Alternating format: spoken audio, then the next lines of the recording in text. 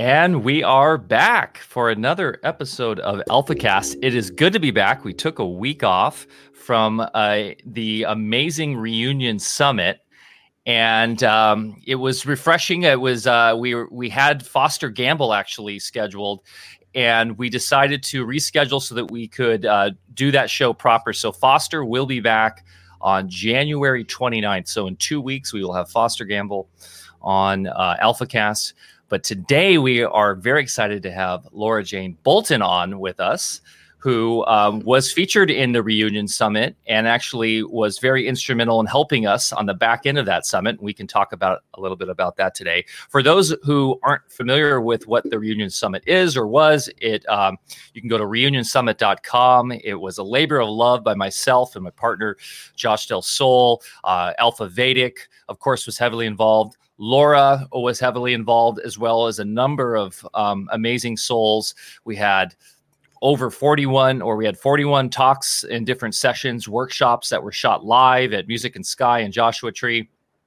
And we are doing Music and Sky round 2, the weekend of July 2nd through the 4th, out there by Yosemite. And it is a very cool location. I got a video walkthrough yesterday, and I'm very excited about it. It definitely has that festival layout with a very long, spacious, grassy interior with an old barn stage, and then we're building a second stage. I'm getting very excited about it. It's fully off-grid, up in the mountains, and by Yosemite. So for those who are interested in coming to congregate with a very highly conscious and awake a group of souls, definitely check in with us on our Telegram, t.me/Alpha Vedic to get more information, or you can go to musicandsky.com.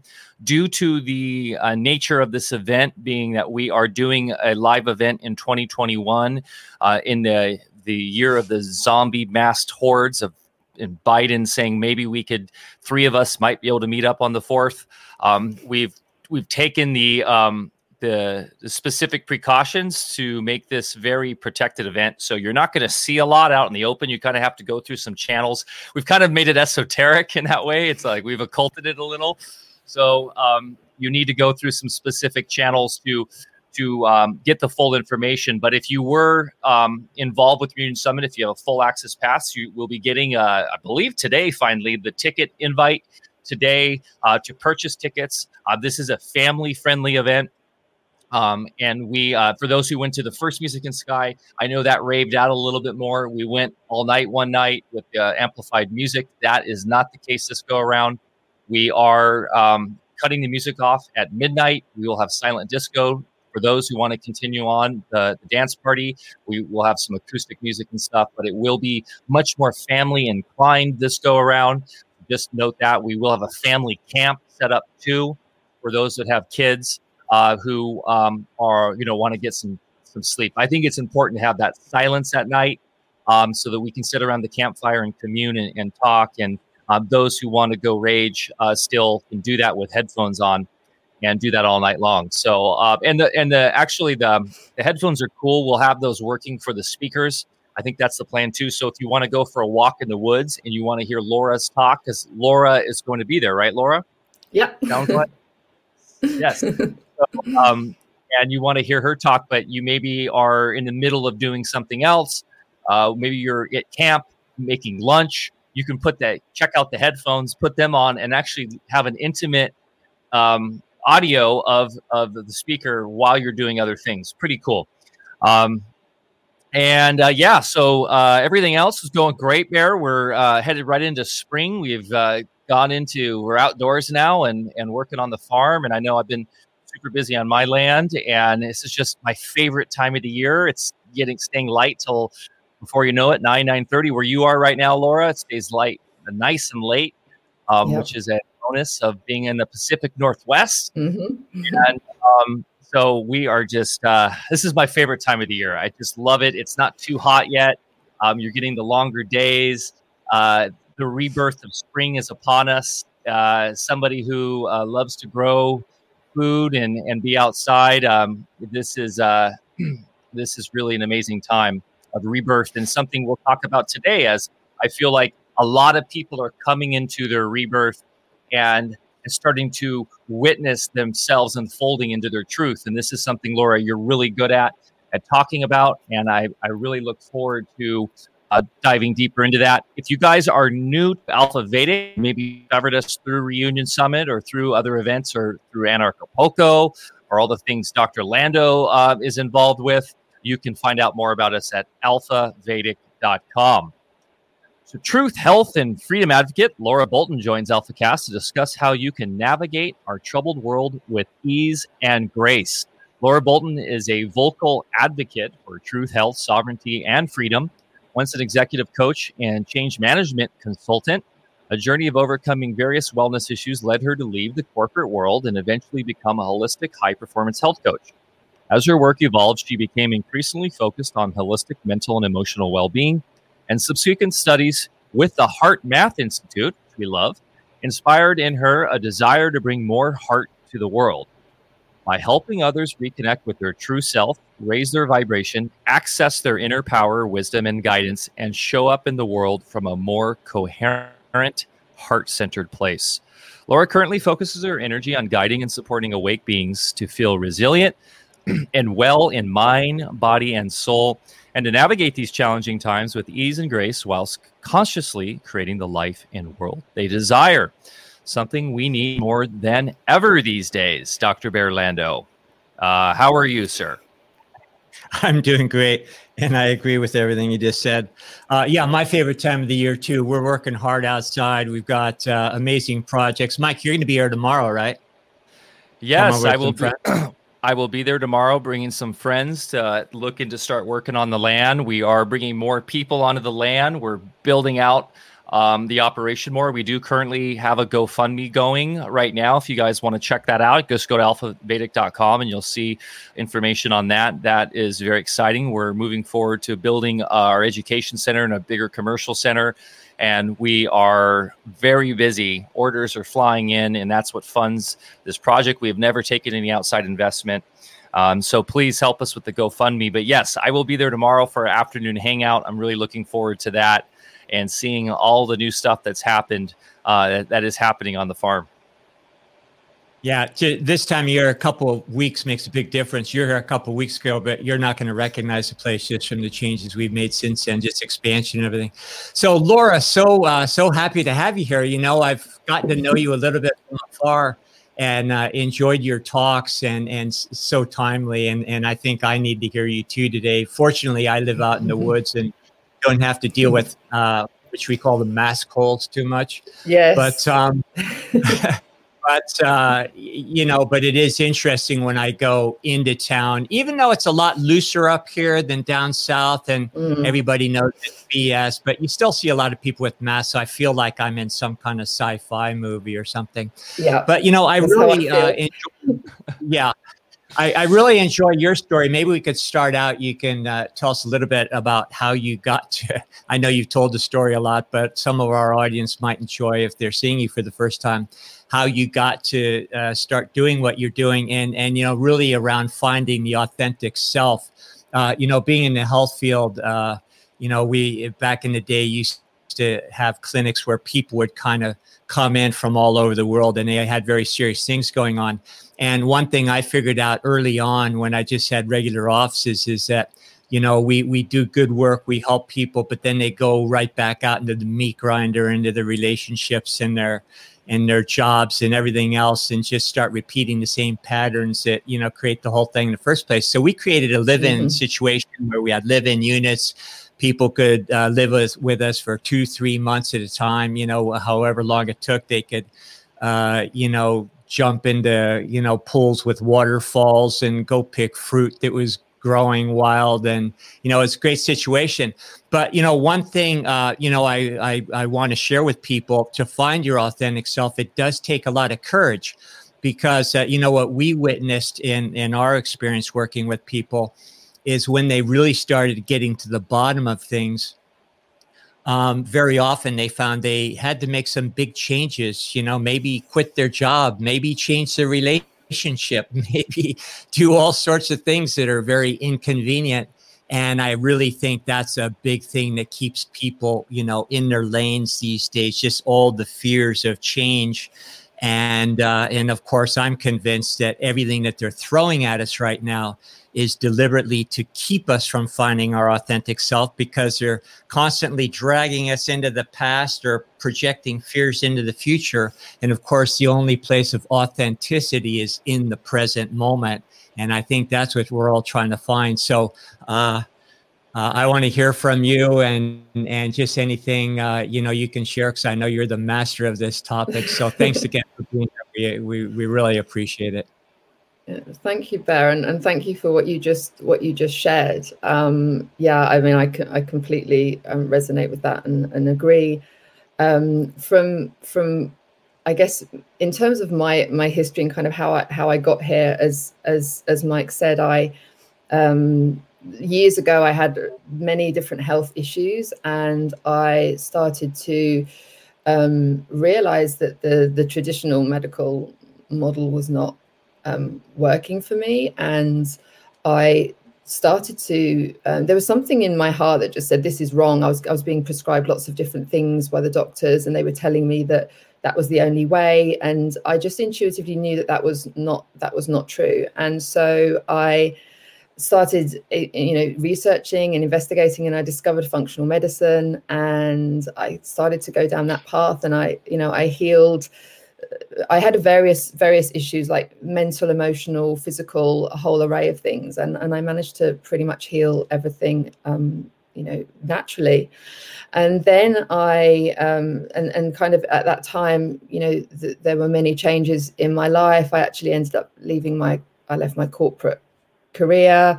I started, educating myself more and studying in the health field, and became a high performance health coach, where I was working with a lot of I was working with sports professionals and CEOs, entrepreneurs, those kinds of people. But what I actually found as I was going through that process was, specifically with clients, was that this authenticity that you just mentioned was kind of at the root of most of their challenges and the behaviors that they were displaying, and kind of a disconnection from the true self, disconnection from who they truly are, and the things that they value, and the things that they love to do. And I think that when we're disconnected, that's when we can often start to get a range of issues and certain behaviors and habits which do not contribute to us, feeling our best. And so as I was learning as I was going through that process, and this kind of kept coming up, and everything seems to be more, based in the emotions and the state of mind. And that's what I ended up focusing more on, and then studied with the HeartMath Institute and learning all about the heart and connecting the power of the heart. But I myself, to your question about, authenticity and stepping into truth, I've been on a huge journey with this myself. I agree with you. I think it's one of the biggest challenges that we have at the moment, is people not living their truth, not speaking their truth, and not being fully authentic. And as you said, yes, I agree. The agenda and all the things that are being done, I believe, are to disconnect us from ourselves and from other humans, and also to generally dehumanize us and just make us, fully disconnected. And in fact, I'd go further to say disconnected. The way that the world is, and some of these systems, the way they run is it's trying to disconnect us from everything, from natural food, from human connection, from natural environment, with all the EMFs and 5G and all these different things. There's so many different things that are actually disconnecting us from, I guess, what it is to be human and our natural human design. And that's why we have all of these challenges that we have, not just for ourselves from a health and well-being perspective, but also the wider perspective, the effect it has on our friends and family, the effect it has on the world. And this is, as Mike, I think, mentioned, this is so important at this current time, because we're seeing many people not speaking up, not living their truth, not being authentic. And I know myself how damaging that can be, because I've been through that journey of really finding my voice and really stepping into that power. So it's really meaningful to me, and but it also shows that it can be done, because I've been through quite a transformation. So it can be done. Yeah. Fantastic. And so Laura, I'm so happy to hear that you're involved with HeartMath as well. Mm-hmm. Just a phenomenal technology. And, we hear a lot about people reconnecting with their heart, and it's kind of a new agey concept. But in reality, our heart really is the most advanced brain that we have. It is capable of a whole higher level of logic that the mental plane is not capable of.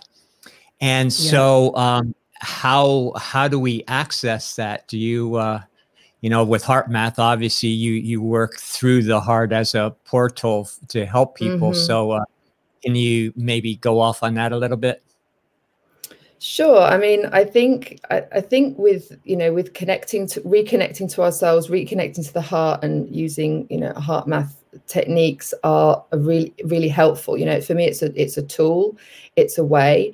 I think that the entire process of reconnecting to who we truly are and finding our power and finding our voice and connecting with our truth is a journey. And it takes more than just that. But yeah, HeartMath itself, I for the summit, I did a HeartMath, not a HeartMath, but a heart connecting meditation, guided meditation, which actually, if people want to join my mailing list, they can get sent that as well from here, which is kind of using some of those techniques. And the thing is, when we're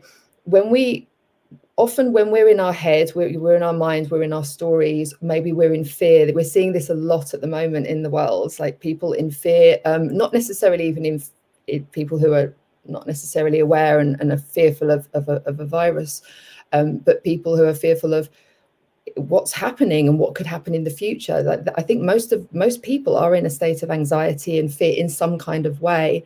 And what that does is it completely takes us out of our heart. It can make us behave really irrationally. It can create a lot of pain for us.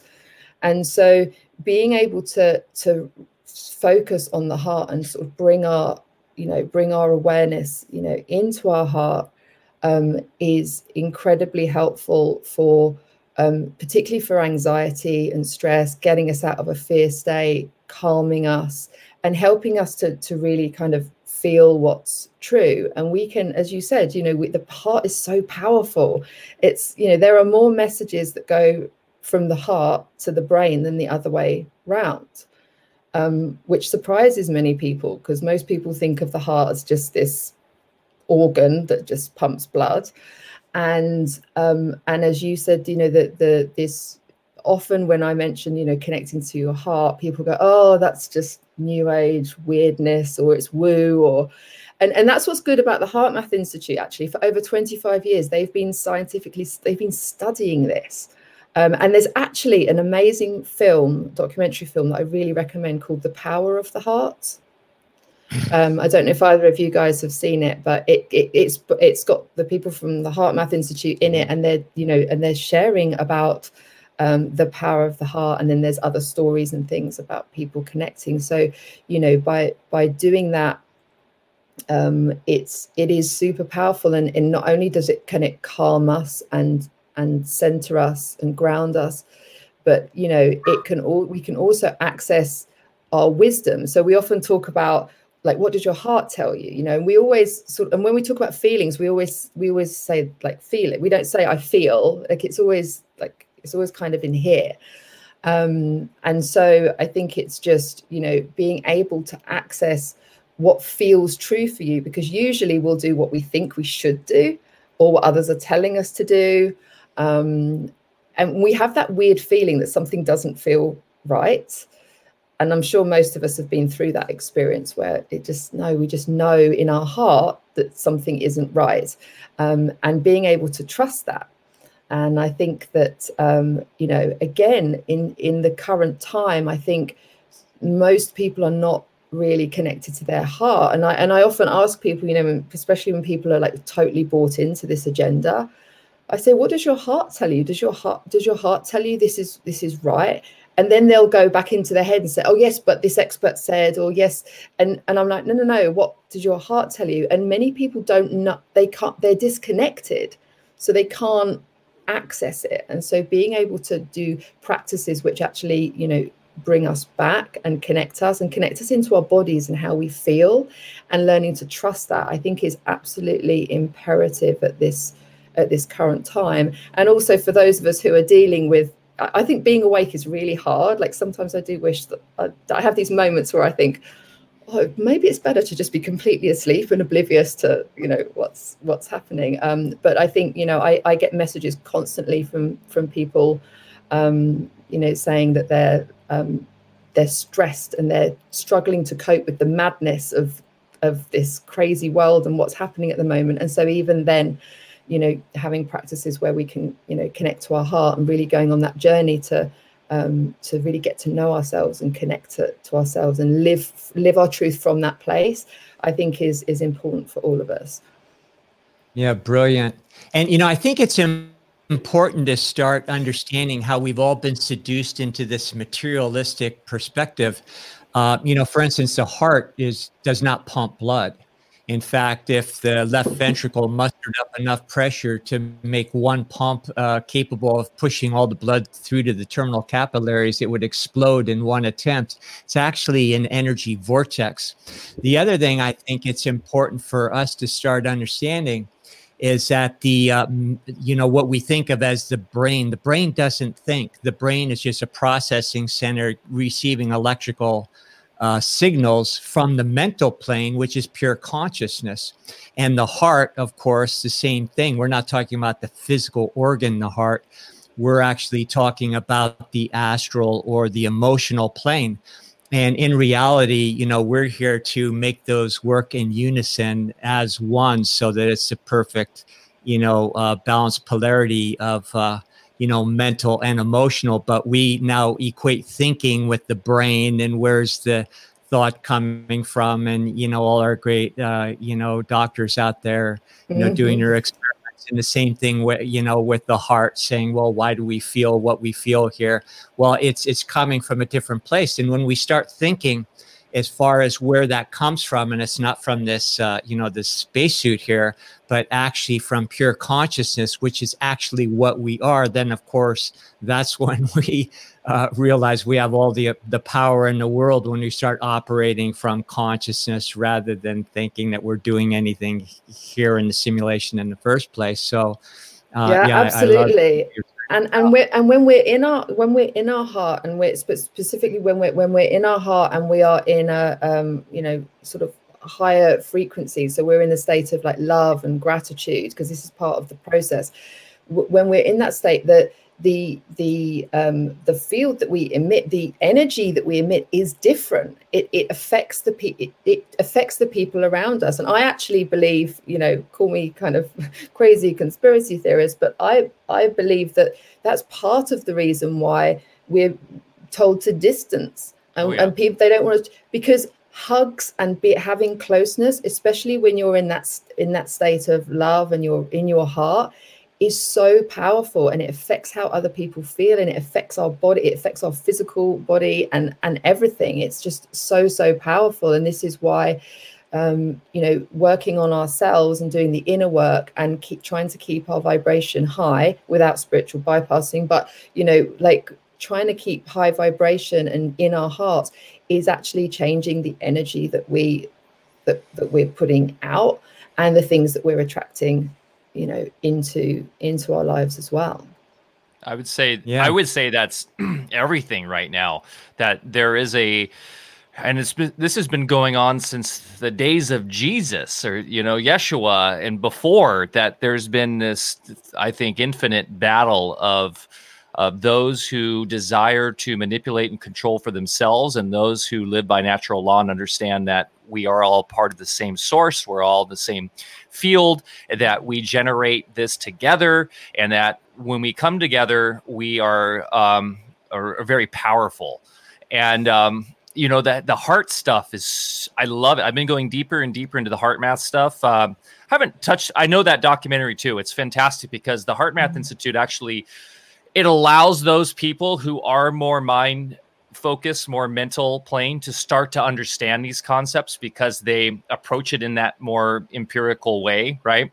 And they show through scientific processes how the heart actually works. It's electrical in nature, how it actually, it has so much more going on, as Bear said, than just this fake idea of a pump, which Tom Cowan's book is great in exploring this and showing how the heart is not a pump and it's much more than that. But interesting that writers like L. Frank Baum knew this and wrote it into children's books with the Tin Man, right, who just wanted a heart.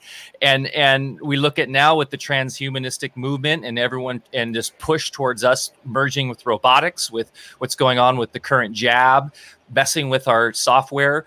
And we're literally, it's like he was saying, it's crazy. I know he was deep into esoteric stuff, but like that is what we're up against right now, is like we are essentially trying to stop the Tin Man from becoming a reality.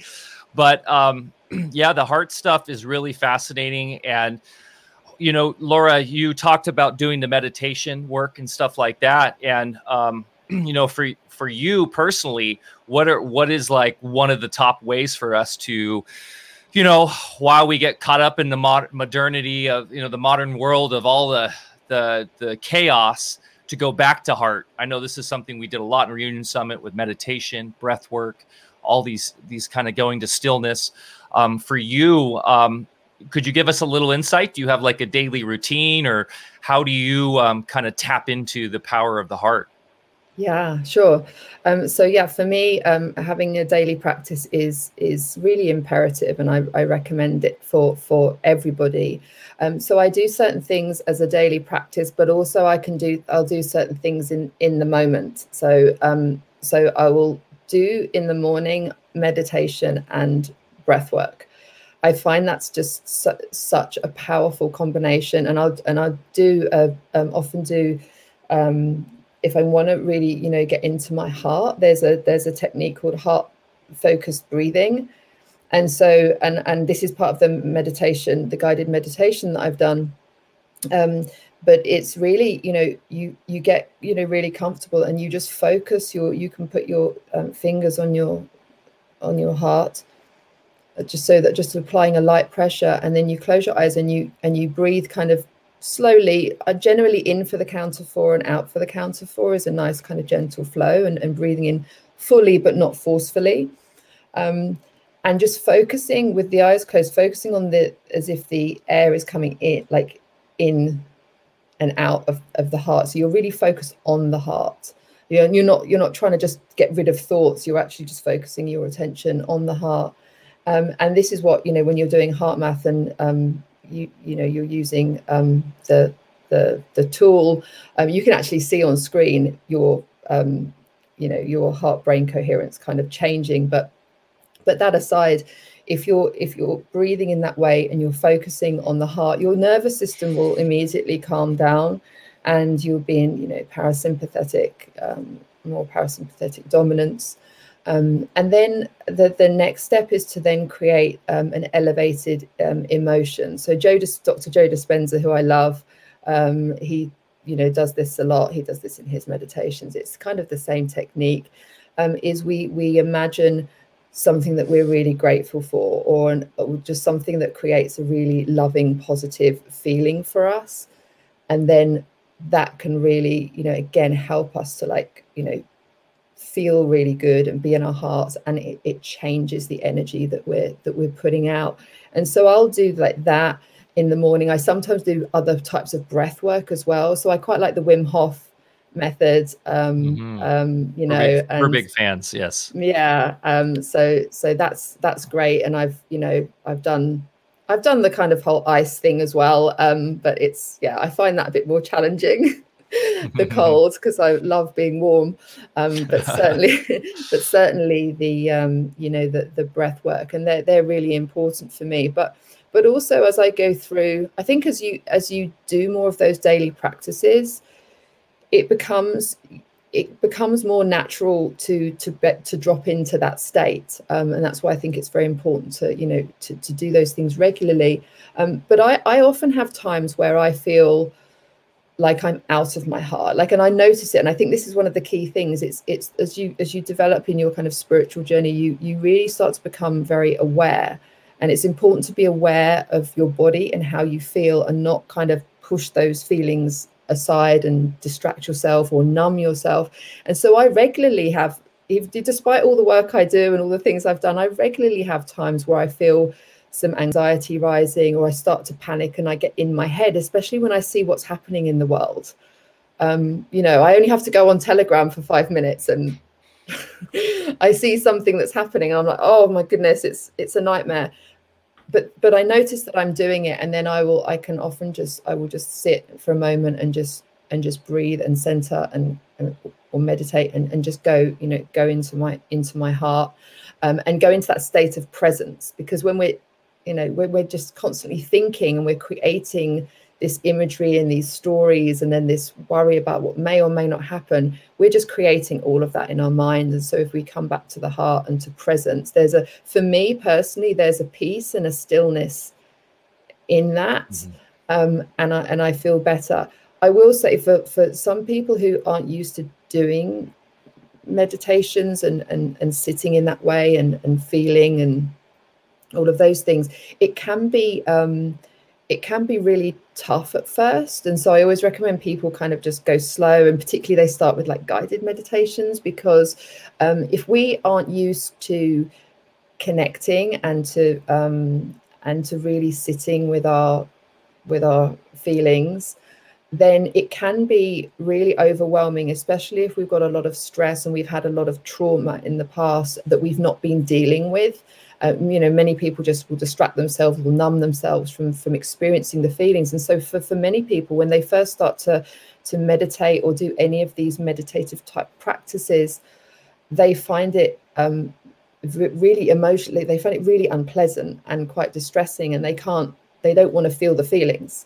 And so I think it's just important to recognize that for people that aren't used to doing it. I've found with clients in the past, I've asked them, there's been clients I've said, how often do you spend just being?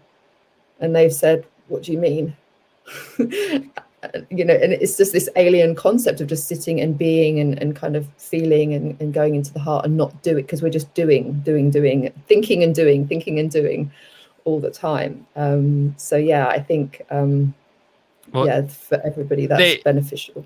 I mean, they've got us from the very beginning now. I see it with my kids, and it's a constant battle. It's like when as a kid in the 80s, like I spent a lot of time by myself, just out in the backyard playing. Yeah, there weren't devices. There wasn't. I mean, sure, we had a Nintendo Entertainment System. That was like a huge thing for me to get, but that required you to go inside on your TV. And my mom was like, "Get outside," And I know, Bear, you were fortunate enough to like really be in that realm where you were with your thoughts a lot, and it was something now that kids go, that's boring. Like, what they need stimulus, they need stimulation, and it's addicting, right? It's like this weird thing that they put. It's almost like you're entrapping yourself. And so now in modern times, we have to make the intention to go into those situations. That's why I love gardening, and I'm trying to garden without a podcast on right now and stuff, because I do that a lot. But I'm trying to just garden with nothing and just be with my thoughts, because that's where the magic happens. That's where the gnosis is, right? That's where the wisdom is. That's Absolutely. Where the true knowledge is. And I'd love for Bear, you speak a little bit from your experience there growing up. I won't say what decade, but I mean, you must see the massive difference now between kids nowadays that are big. I mean, essentially most adults in their 20s, 30s are kids still, from what I see. That we don't have grown-ups anymore. We have children acting as grown-ups because they have been distracted their entire life.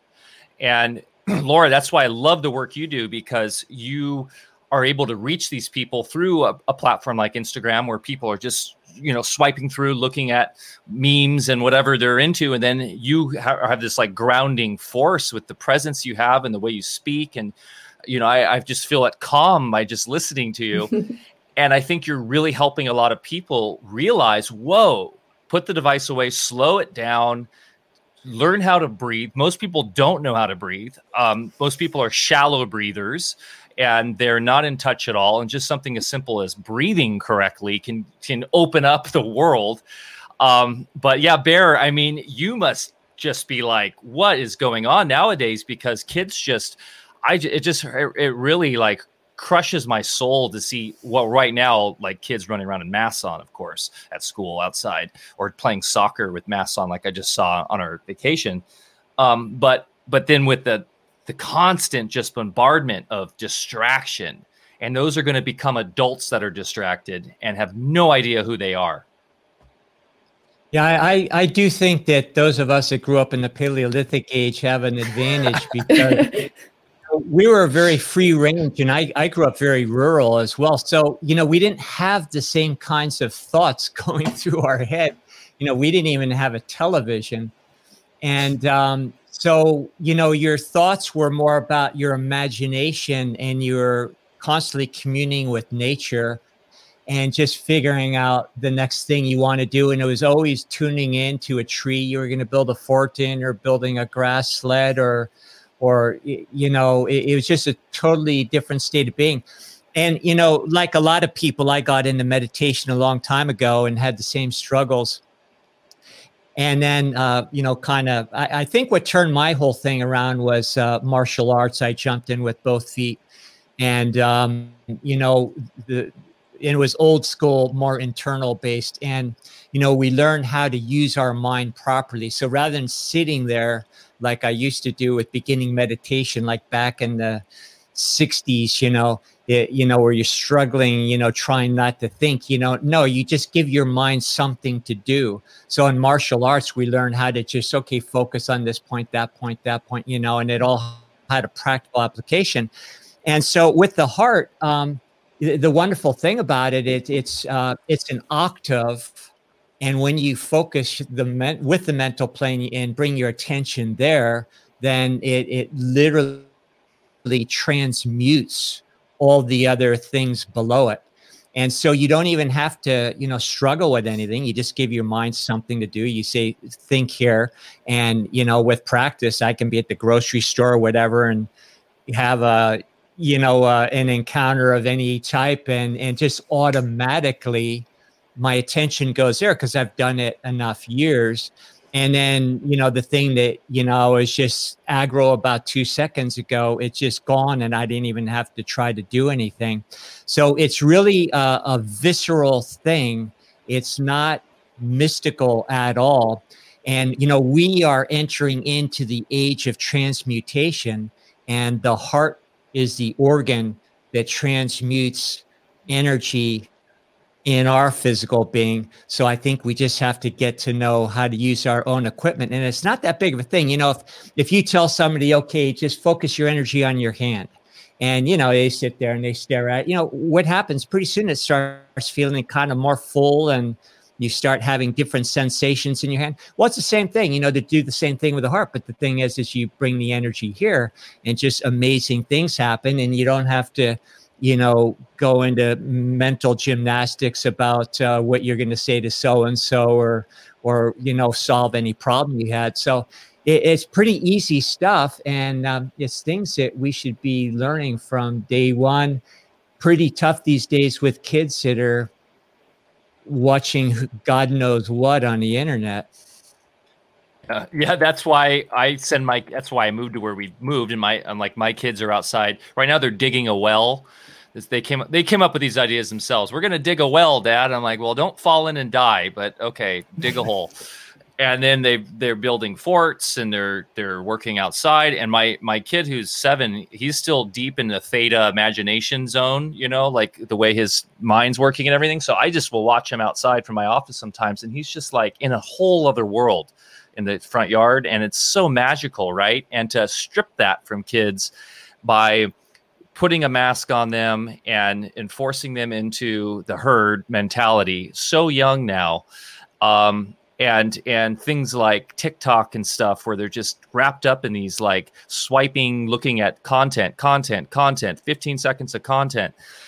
To me, it's you can see what the agenda is, right, and how frightening that world could be, where we have, I mean, we've already seen it. We've seen it in this generation right now in their 20s and 30s, how lost many of them are. Many of them are awake too, but many of them are very lost and confused and scared.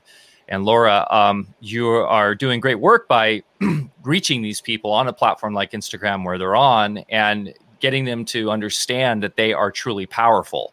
Because I think in the end, that's where a lot of humanity is missing the point, is that this materialism that Bear mentioned earlier, and this like very mechanistic notion of reality, and the way that this sort of modern framework of scientism and this neoliberal concepts, and this relates into the economy and everything, that we're all inherently selfish.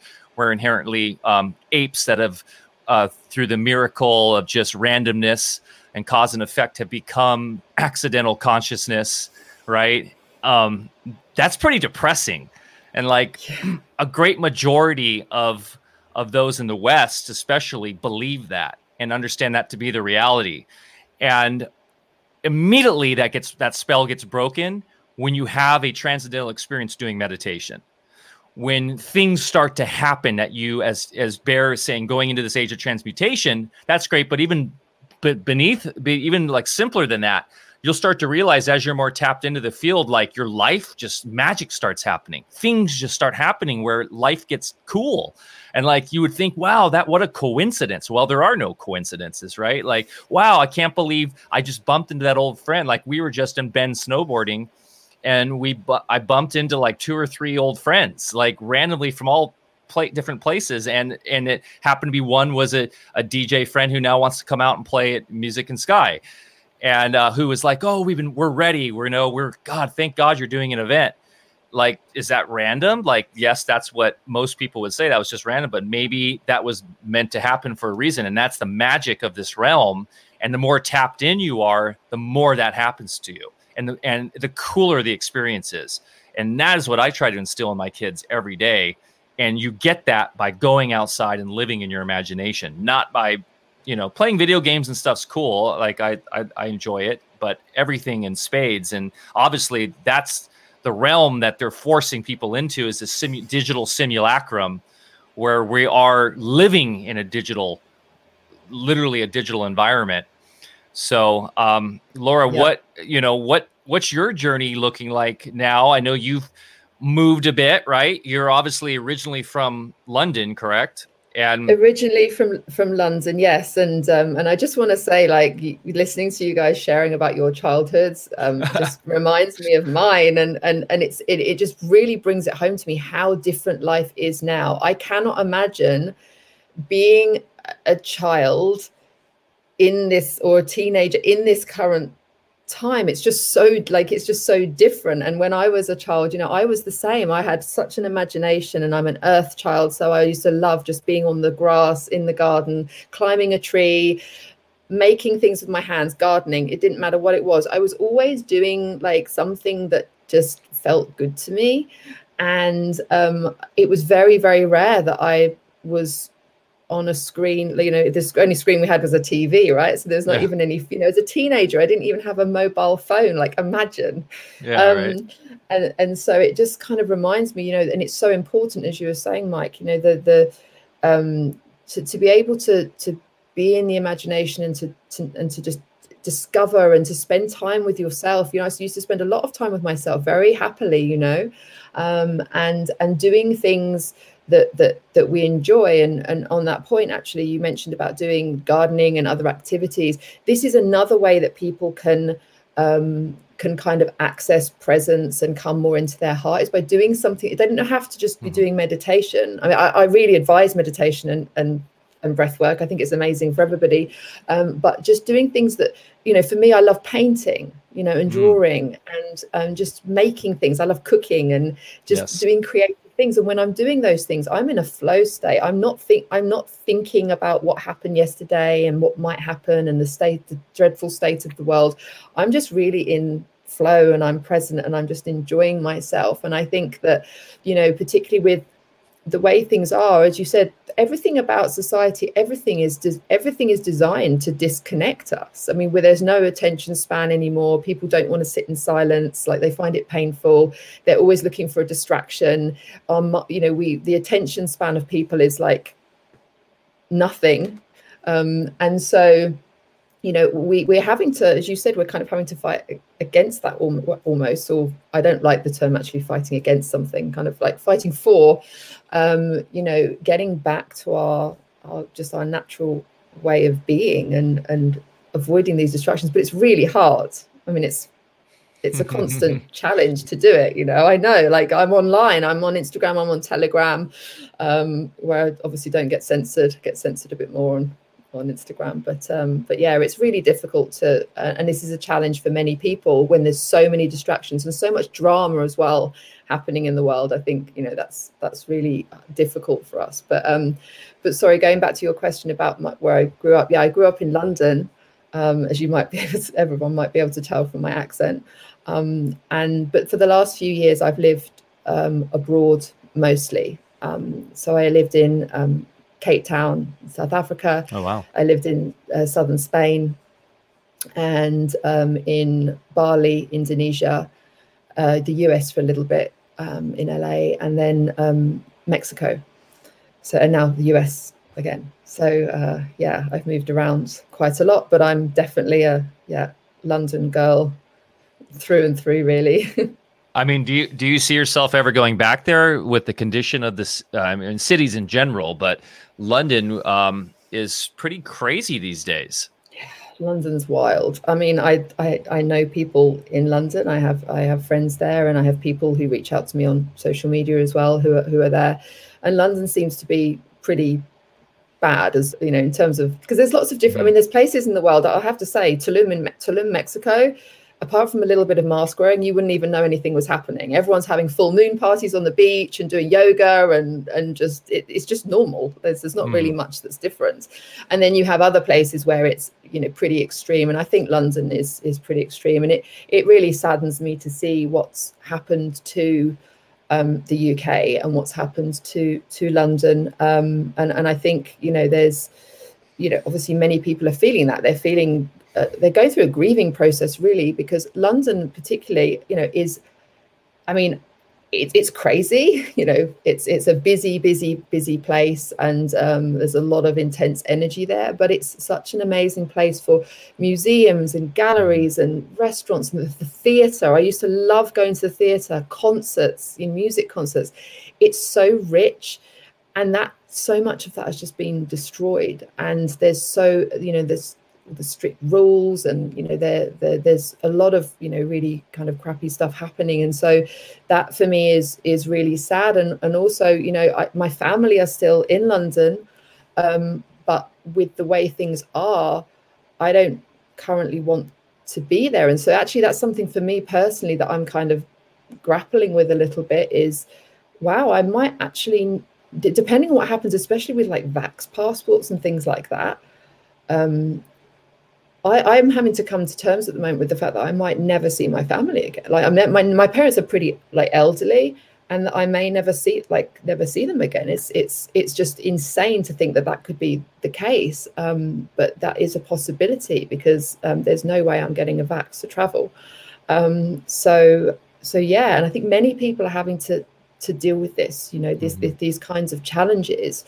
And navigate those challenges. But yeah, I don't see me, unless, you know, there's huge change and we're allowed to, you know, travel freely without all these restrictions and possibilities of being stuck, you know, in a place. I don't really see myself going back there, which is kind of, that kind of weighs heavy on me a little bit. But at the same time, I do believe that everything is kind of happening for a reason, and I have to I allow myself to feel the feelings, but I accept and surrender to what will be.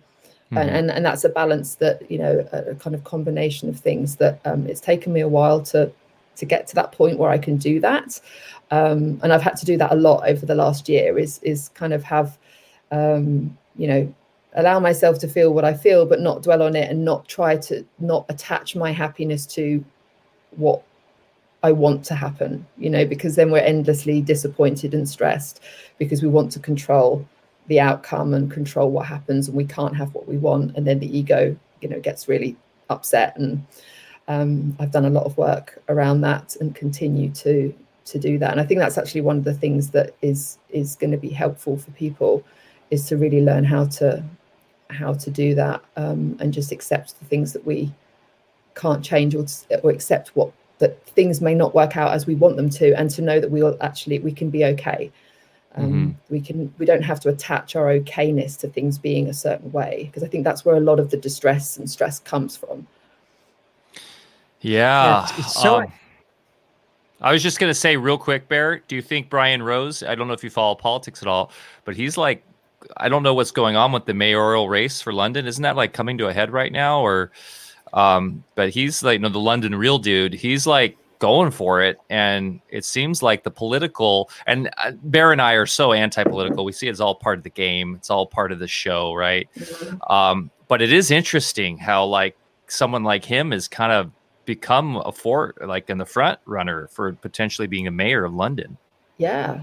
I think the fact that he is so popular and that he is the front runner, that's showing us something. That's showing us that people are fed up, and people want someone who's not a politician and not part of that system.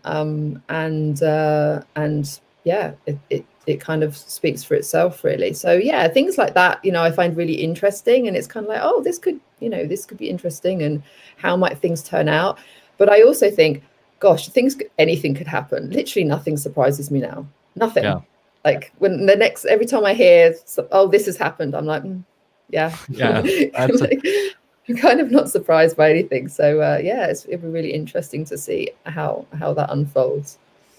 Yeah, enjoy the show, right? Go ahead, Vera. I like to sit back and just watch more the macro cycles.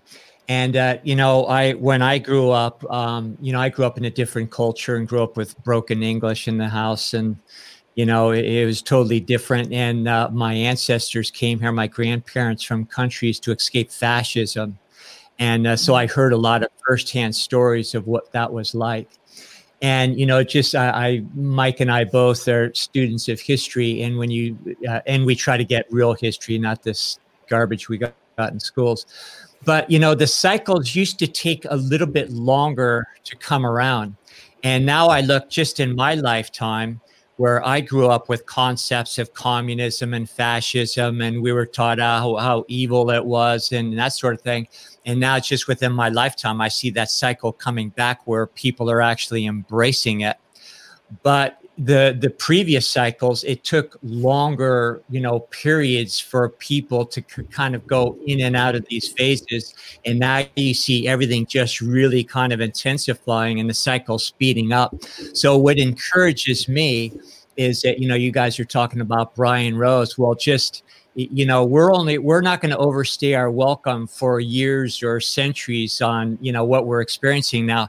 Just, in a matter of maybe even months, we're going to see the whole cycle shift again. We're riding a sine wave, and, right now we're in the trough, and already, I can see just from my vantage point of things kind of reaching a new apex. And then pretty soon that's going to create another whole phenomenon that will become permanent. And that's what we're all here to do, I believe, is make the final decision right now as far as, are we ready to go along for the next phase of consciousness, or are we not ready? And that's okay too, but it's a personal decision. So I think that's also helpful for me when I, encounter the information we're all getting, and it's just like, oh my God, this is so surrealistic. But you realize there's a lot more going on in meets the eye, and every soul is making that important decision right now. So we aren't going to be, I just don't buy it for a second that what's going on is going to take hold even for a short period of time. People are already rising up against it. And, so I remain optimistic. But at the same time, I think people really have to exercise just a bit of discernment so that they don't go down with the ship, because the old ship's going down, no doubt about it. So, it's just extremely interesting times, and just, with what we were taught as children, and now all of a sudden seeing people just have total amnesia of what was common knowledge just a few years ago. It's incredible. It really is. Yeah, it's surreal. People have been saying this a lot. We're in biblical times, right? It's like we are in times that have been foretold for thousands of years, or if you follow other aspects of what the real history is, maybe 500 years ago, Jesus was here, or, there's all sorts of interesting stuff with that. But and I know, Laura, you've been watching this show. The Josh Del Sol got me into the show, The Chosen. And it's funny because it's a fully independently funded, it's the number one ever crowd-funded TV show in the world. And it's about the story of Yahweh, about Jesus. And it's done in a very HBO high quality manner. I jokingly call it Game of Thrones for Christians, but without all the craziness in it, it's very well done. I watch it with my kids. It's not, it's very tastefully done, and I like it because they don't take it from a very as much of a traditional canonical perspective. They're actually doing it from, I feel like, taking aspects of even the Gospel of Thomas and other elements in a cool way. I mean, maybe I'm wrong. The director might say no, but maybe I'm just reading into that way. But why it's hitting home so hard for me right now is Jesus, or Yahweh, Yeshua, however you call him, what he was talking about in his ministry is now. It is literally the wretched.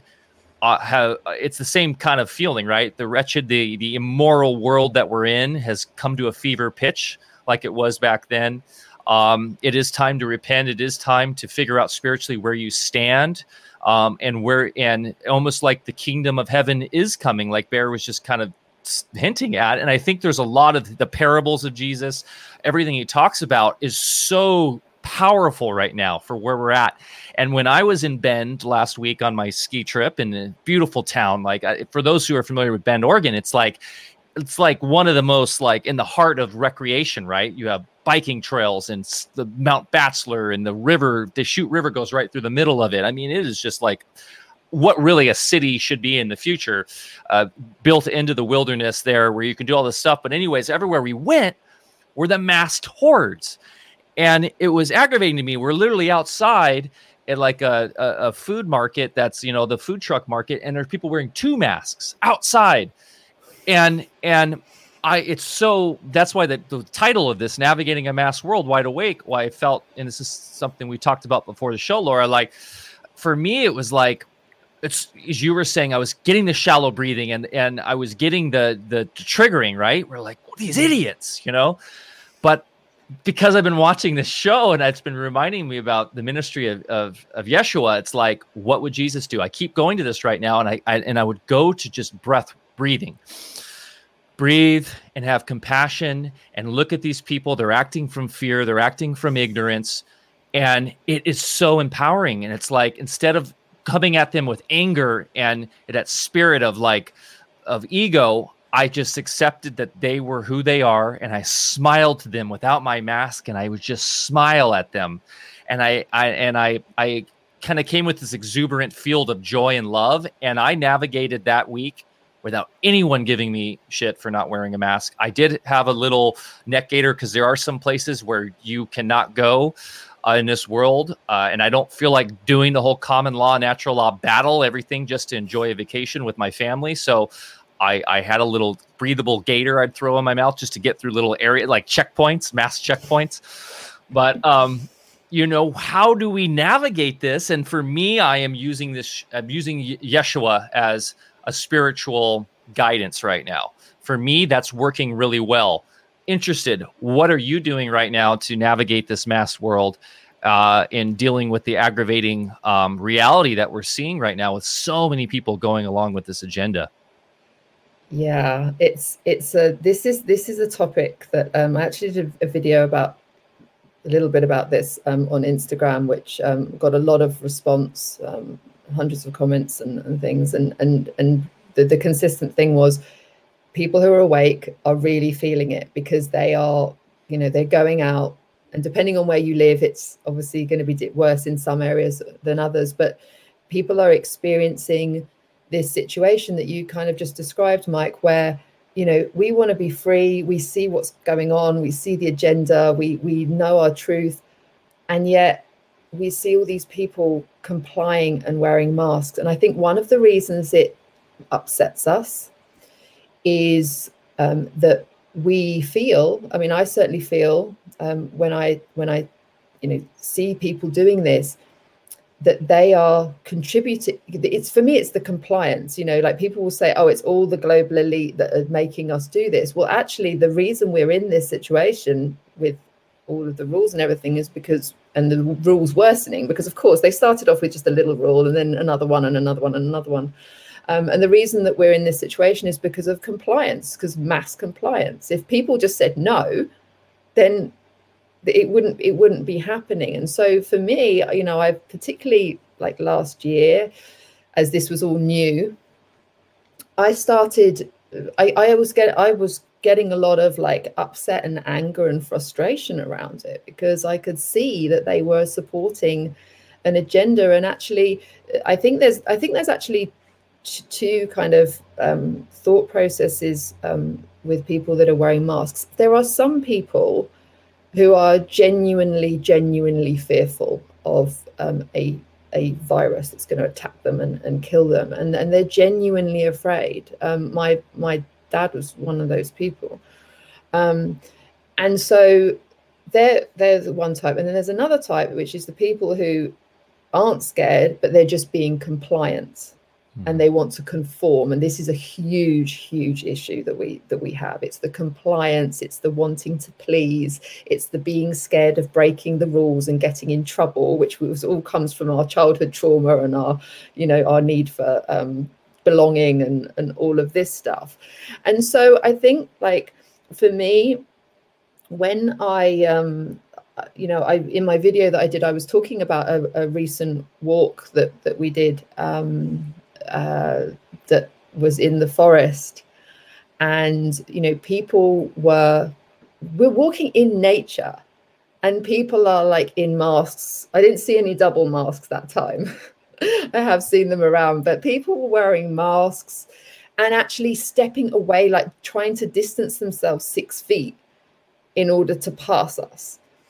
And my initial reaction is I still get that little feeling, in my kind of like in my solar plexus, like of it's that little like that feeling that we get when we're kind of triggered. And but I don't allow that to translate into my behavior. So what often happens is when we're not aware and we're not used to being able to kind of come back to heart and to love, is we will just react from an emotional place. We're not really thinking it through. It's actually triggering stuff in us, and it can trigger past traumas and things that we maybe haven't healed. It can be different for different people. But we will often just react or just say something without really thinking it through, or not coming from a kind of heart-centered place. It's coming from more of a kind of trauma-based, ego-based place, which is really natural.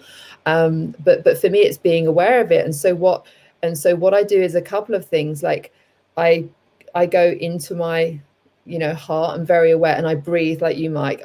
Breathing is like the best. Breathing is just the best. Like just doing some, like when I kind of see them approaching, like I will do some like deep breaths, and I give them a really big smile. And depending on what happens, sometimes I might make a little comment, like a little joke. So when we were on the walk, for example, there was one woman, and she was with her, I'm assuming her partner, and as she approached, she pulled her mask up and stepped behind, was hiding behind a tree. Oh my God. Like literally. And I walked past and I stopped like maybe 3 feet from her. I turned and looked her straight in the eye and I gave her a big smile. And I said, you know, we don't bite. And I giggled and she kind of went, like, she kind of laughed, but really nervously. And I just think to myself, look, at the end of the day, getting annoyed with people or sending them kind of negative energy, like, or a dirty look or whatever, isn't going to make you feel good. And it isn't going to make them feel good, or it isn't going to make them change. It's just going to make them probably angry and more frustrated and fearful, because especially if they're someone who feels that they're genuinely at danger and that I'm a threat to them, like, and they're in fear. But also I have compassion I genuinely do have compassion for them, whilst I also recognize, yes, they are contributing to the continuation of these rules, and you know, particularly with the children, that really does make my soul hurt.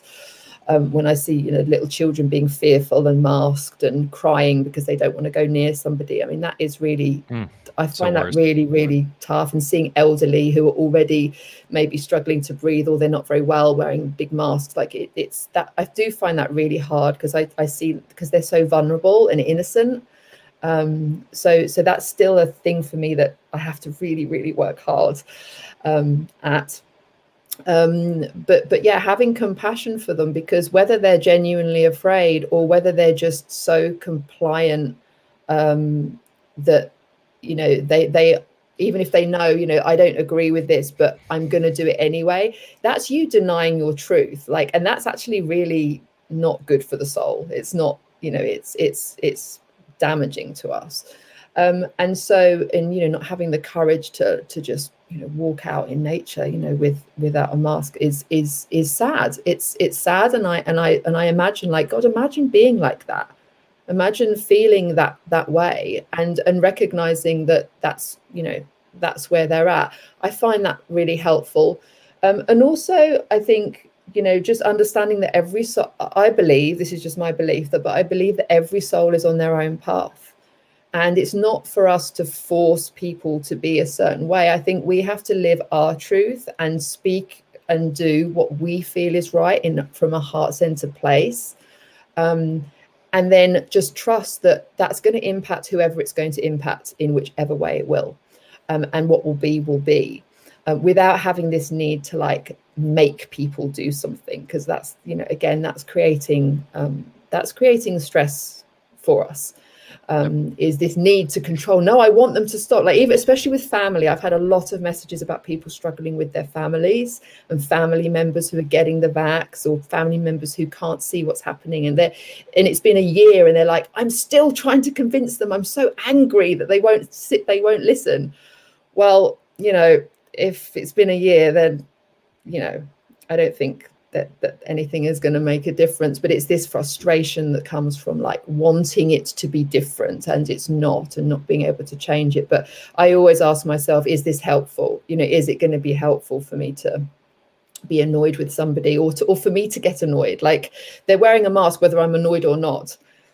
So I may as well be, you know, kind of in a heart-centered place. And you know, when you smile at someone and just say morning, even if they look at you scared or they give you an evil look or whatever, it doesn't matter. You feel better for, you know, that you've just put that out, that positive energy, and maybe that has an impact on them. You never quite know, because if everybody who wasn't wearing a mask is smiling and being kind of joyful and friendly, it might make these people think, hang on, I keep seeing all these people without masks and they're like healthy and happy, and like it kind of in the subconscious, like this stuff might be, I don't know, it might be going in, and you never know. And you just have to kind of accept that it's going to be what it's going to be. All we can change is our inner, you know, how we kind of our inner world, and how we're actually, what we're putting out into the world. We can't force other people to change. I understand this because my family, you know, my mum's kind of awake. My dad's not awake at all. Like, we're not even speaking because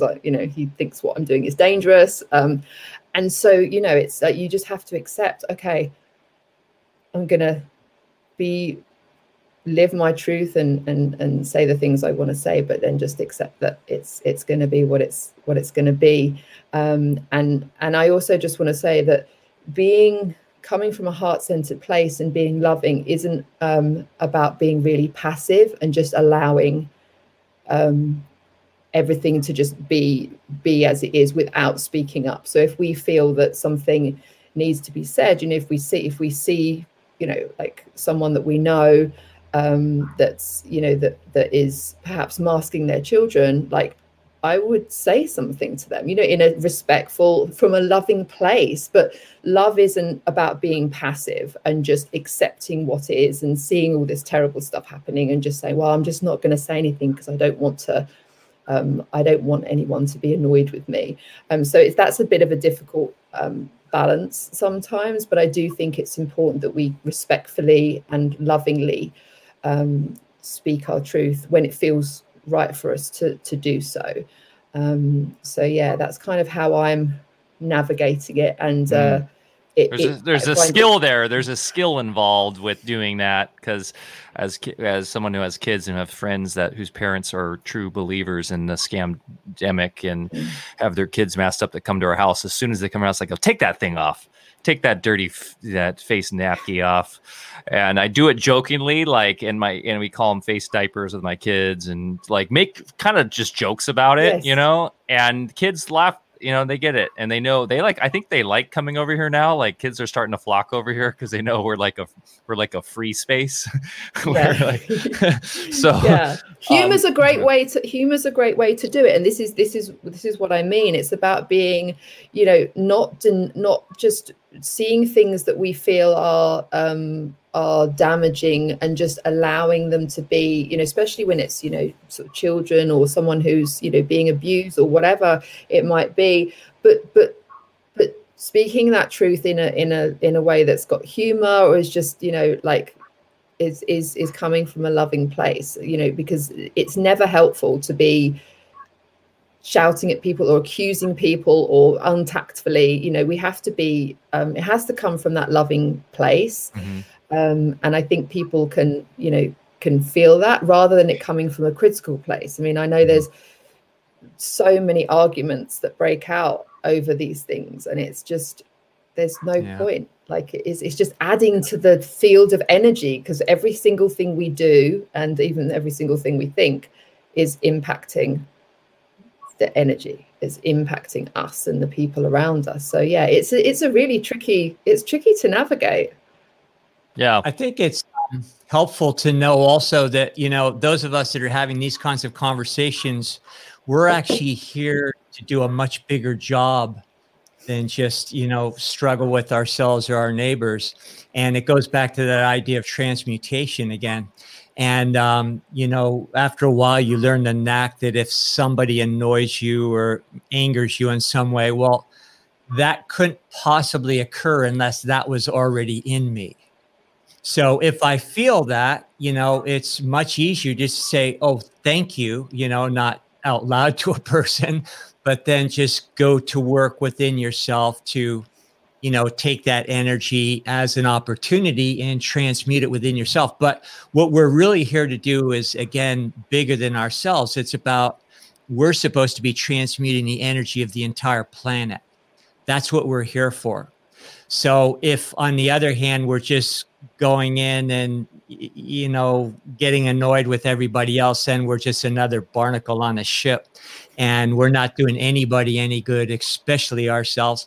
And, from just being in the health field for so long, I know every time I get annoyed, no matter how much I want to rationalize my right to be annoyed in the situation, that's reverberating through every cell of my body, and it's aging me, it's making me sick.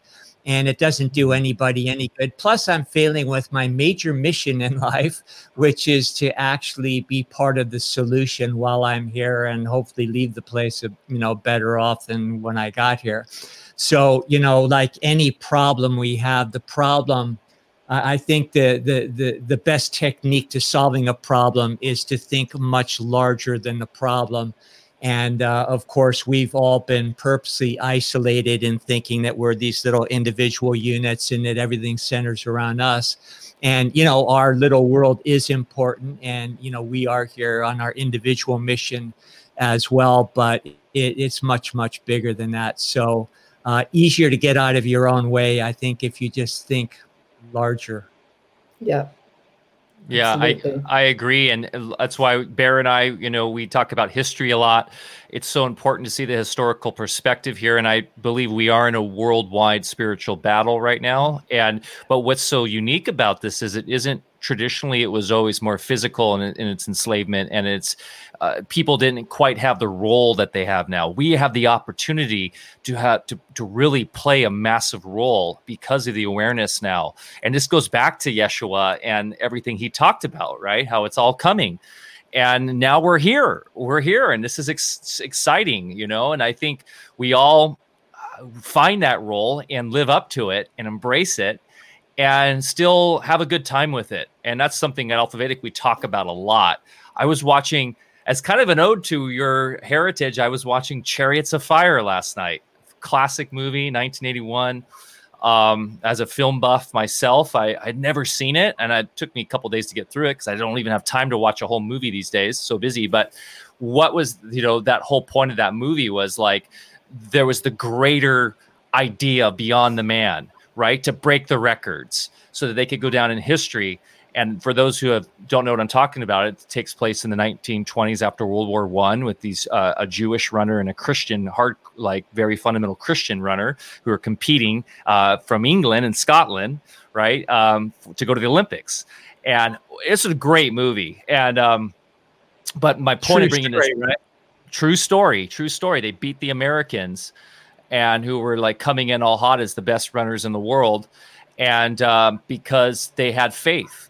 And they just saw that they could do it, and that this was the Jewish guy. I'm blanking on his name.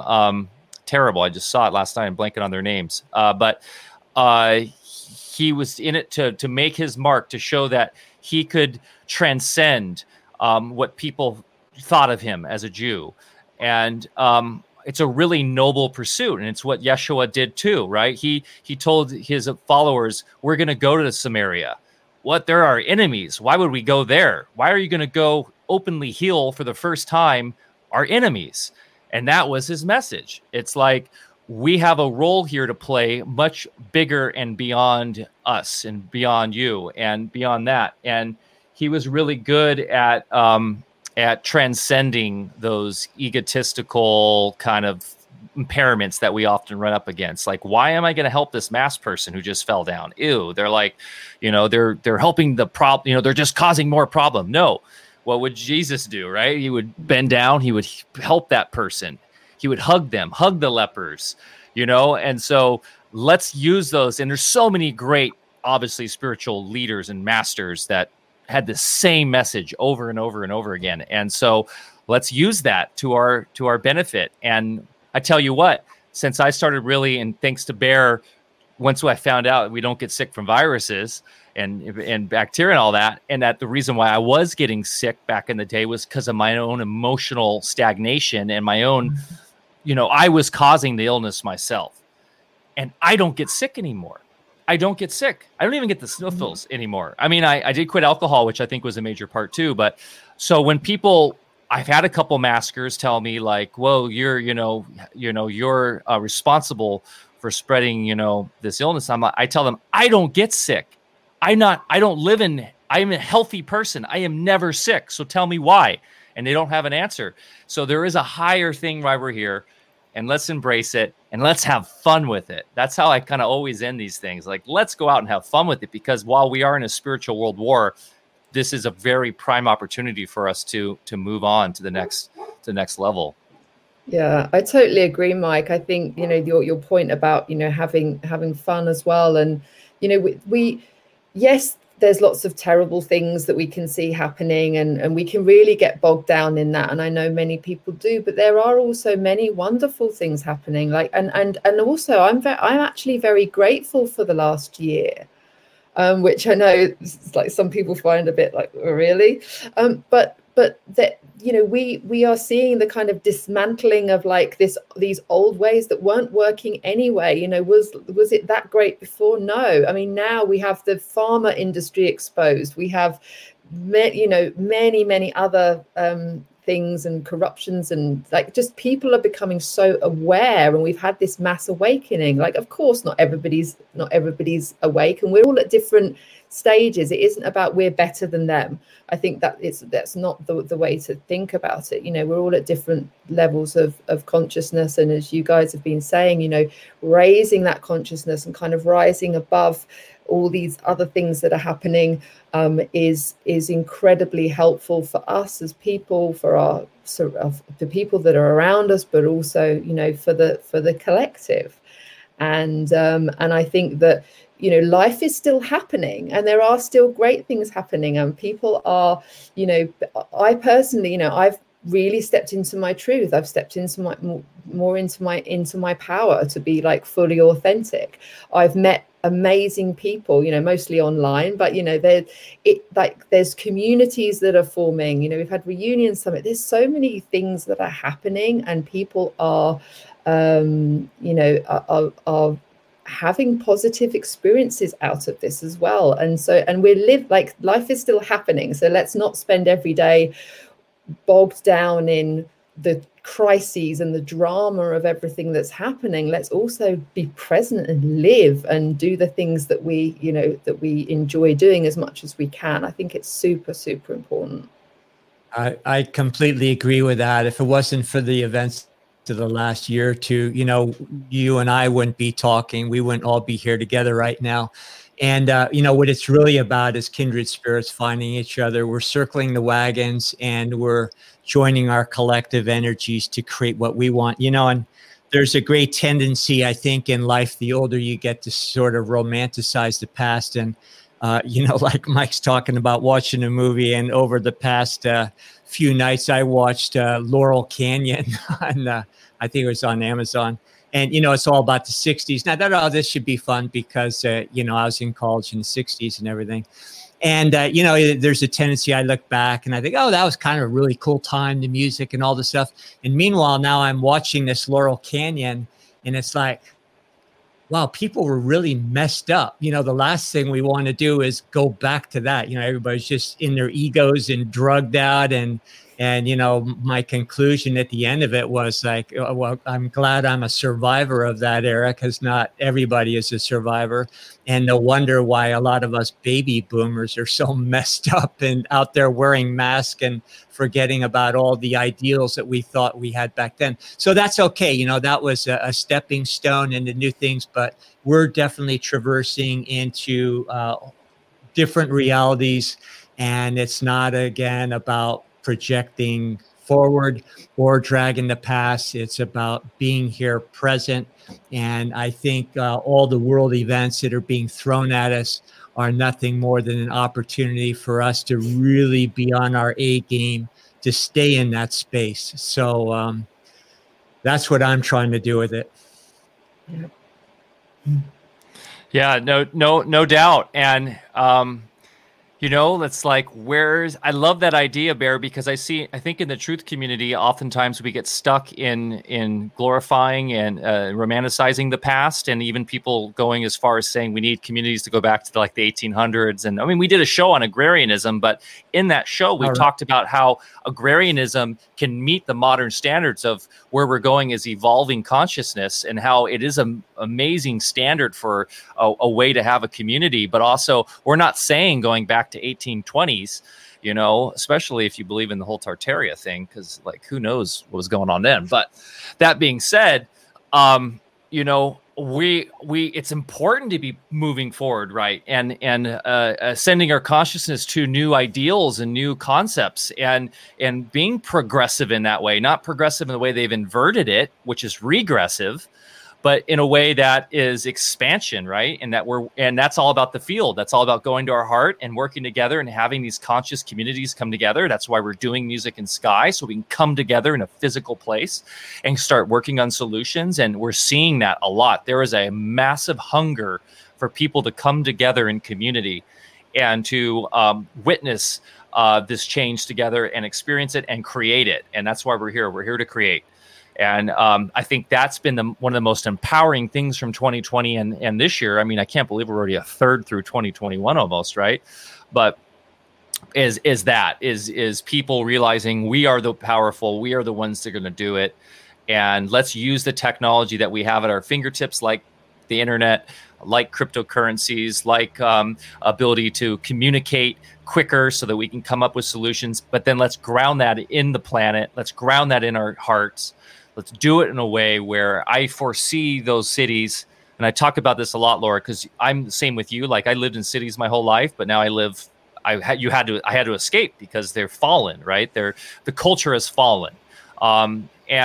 And so, but I agree, like, I want that culture. I want to go to plays and see shows. And I know Bear's the same way. Bear and Deb, we enjoy that. We enjoy going to an old main street and shopping in people's stores and engaging with them in commerce. And when I watched The Chosen, I was talking this to my parents last night.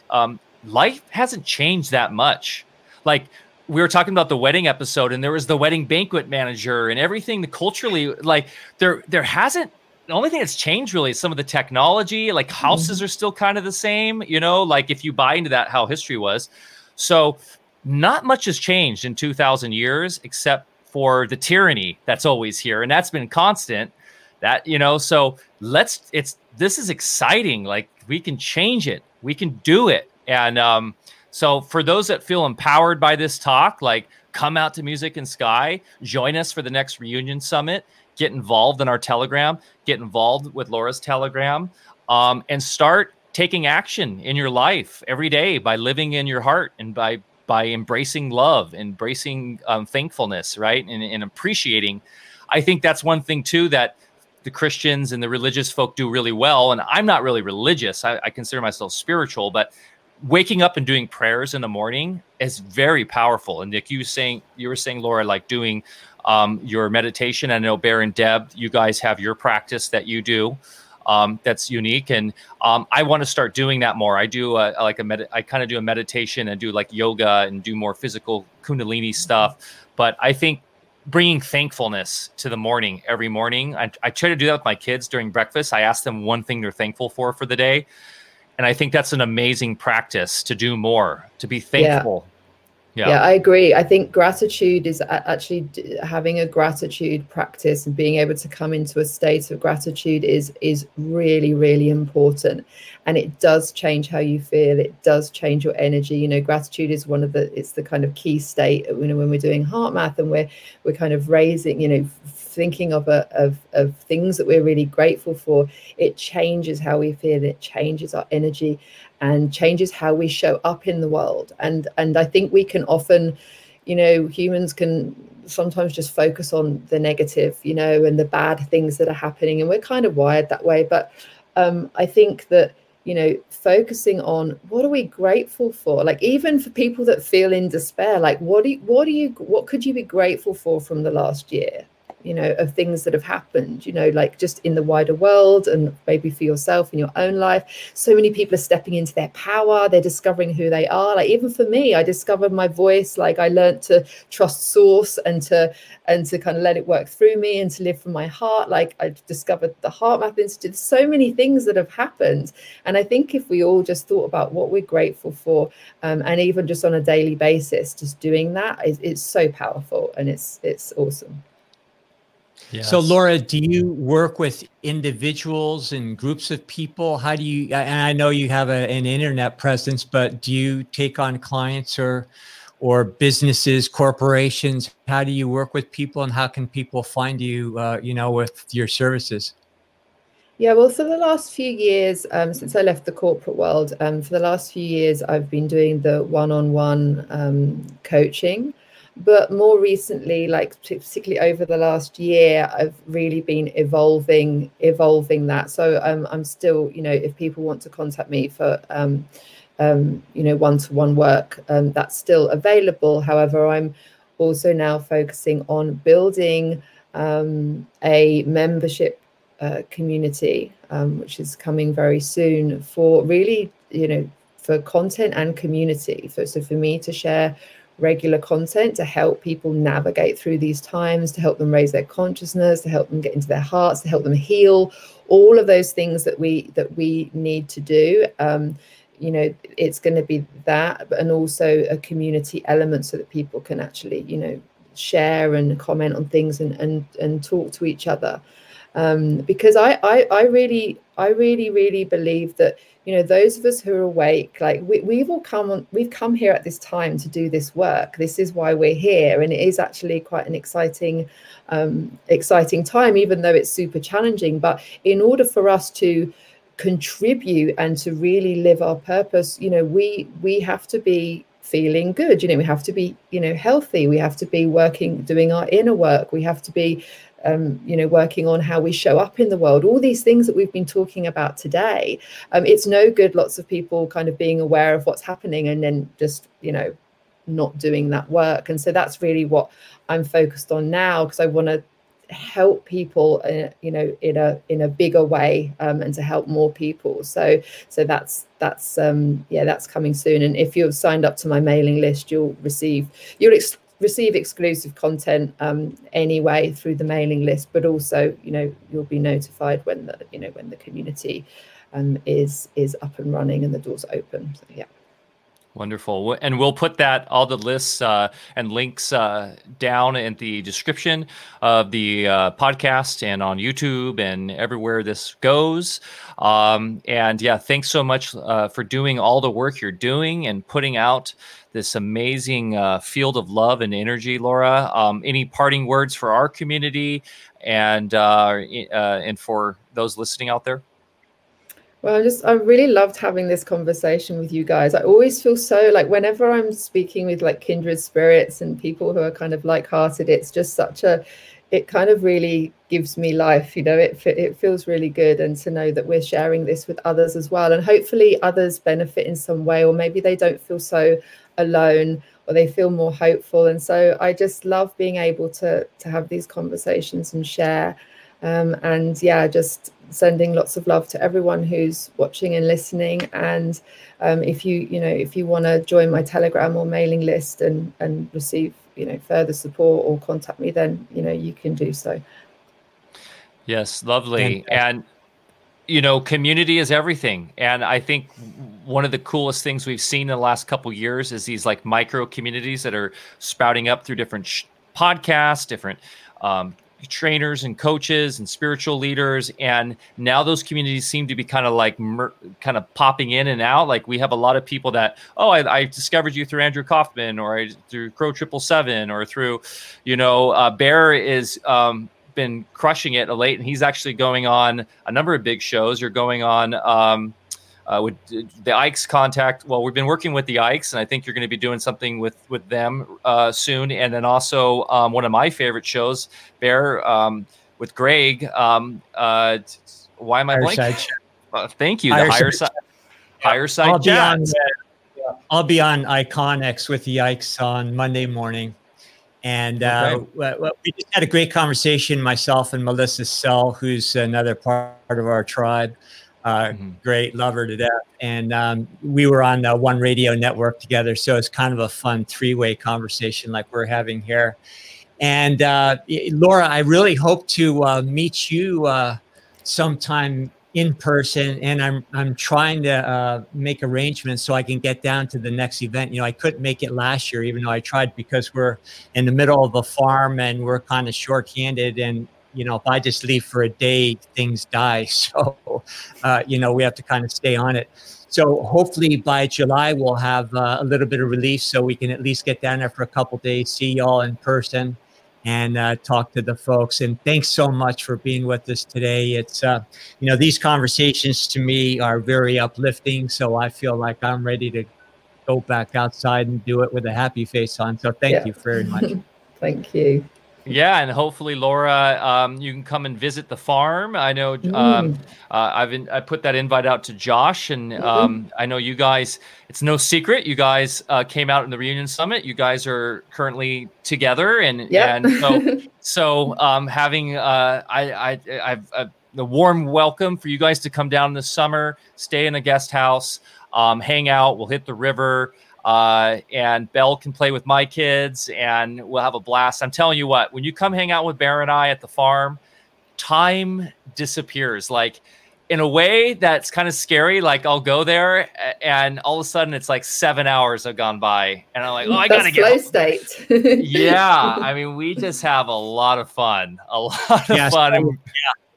So for you guys, Sounds when we do have the guest house now here on the farm. You just walk through some trees and you got just a beautiful little house. It's nice, light and bright. You've got a deck where you're looking down on the river, and you just go down our little path. We built a new stairway, down to our private swimming hole. So it's like you have your own little state park all to yourself. So you're welcome anytime. So look forward to seeing you guys. We may put you to work. I was just going to say that you may just be advised it may be a work exchange, but no. And also what's great when I go there too, is there's no service or anything. So that is a very refreshing thing. You stop checking your phone, right? It doesn't work unless you tap into the Wi-Fi there on the satellite that Bear's using here. But also at the Music and Sky, that is a no go zone in terms of there's no power and there's no service at all. And we did that on purpose. So for those coming, just be aware, you're not going to be able to Instagram. You're not going to be able to tap into your Facebook feed. And we'll have tokens there that you can pre-buy. So we're going old school to use for the vendors and food. So if you wanted to pre-buy on your credit card, we have our own money you'll be using, and cash will be accepted. And we, on a side note, there are other festivals happening this summer, and we were looking at them, and I was like, oh wow, other festivals are happening, but it's crazy. It's like they're doing everything for you have to wear a mask at an outdoor festival. You have to show proof of vaccine or a PCR test within 72 hours. You have to get your head thermometer checked at different times to check your temperature. And they have contact tracing where they're putting it in. So I'm just like, who would want to go? Like, this is the other thing I wanted to bring up in our talk today. What I saw which was interesting in Bend, is like people want their comfort of the life so badly back the way it was from the debt-based system, which is what I talk about. Why the reason why we've had this comfortable kind of thing is we've been stripping the planet of its resources. We've been stripping the other people's lives, right, in third world countries to experience this, and we've been living off debt forever. And it's all a fake reality to begin with. Going back to normal is not normal to begin with. But we're seeing it, these people in there, and I'm not trying to be judgmental, but when I was in Bend, we were staying in a very upscale area. And I was like, oh, I'll engage the debt-based system a little longer while it's still around and enjoy, a little luxury. But these people want that life so badly. This is the trap. They want to be in their Mercedes SUVs and go to their Sunday brunches, in their best attire, and be able to Instagram what their meal, their food is, and have that kind of cultural life that we've had for so long, and especially in the West, that they will mask themselves, they will poison themselves, they will degrade themselves to the point where it's like, whoa, what are you doing? Snap out of it. So that being said, that's what Reunion Summit's all about. That's what we talk about. It's like, let's go for the new. That's why agrarianism and the things we talk about are so important. It's like, no, we can do better. We don't need that anymore. This is all happening for a reason. And it's a good thing because we need to snap out of it as a collective. That what we were doing before was raping the planet, was destroying our consciousness in the way of who we are as divine creators.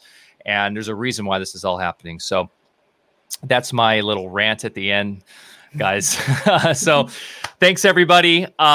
If you like this, please give it a thumbs up, give it a share, spread the word about AlphaCast. Please go find Laura on her Instagram, and join her Telegram. She's actually phenomenal. She's very modest, but she's a phenomenal writer too. She did a lot of the copywriting for the summit.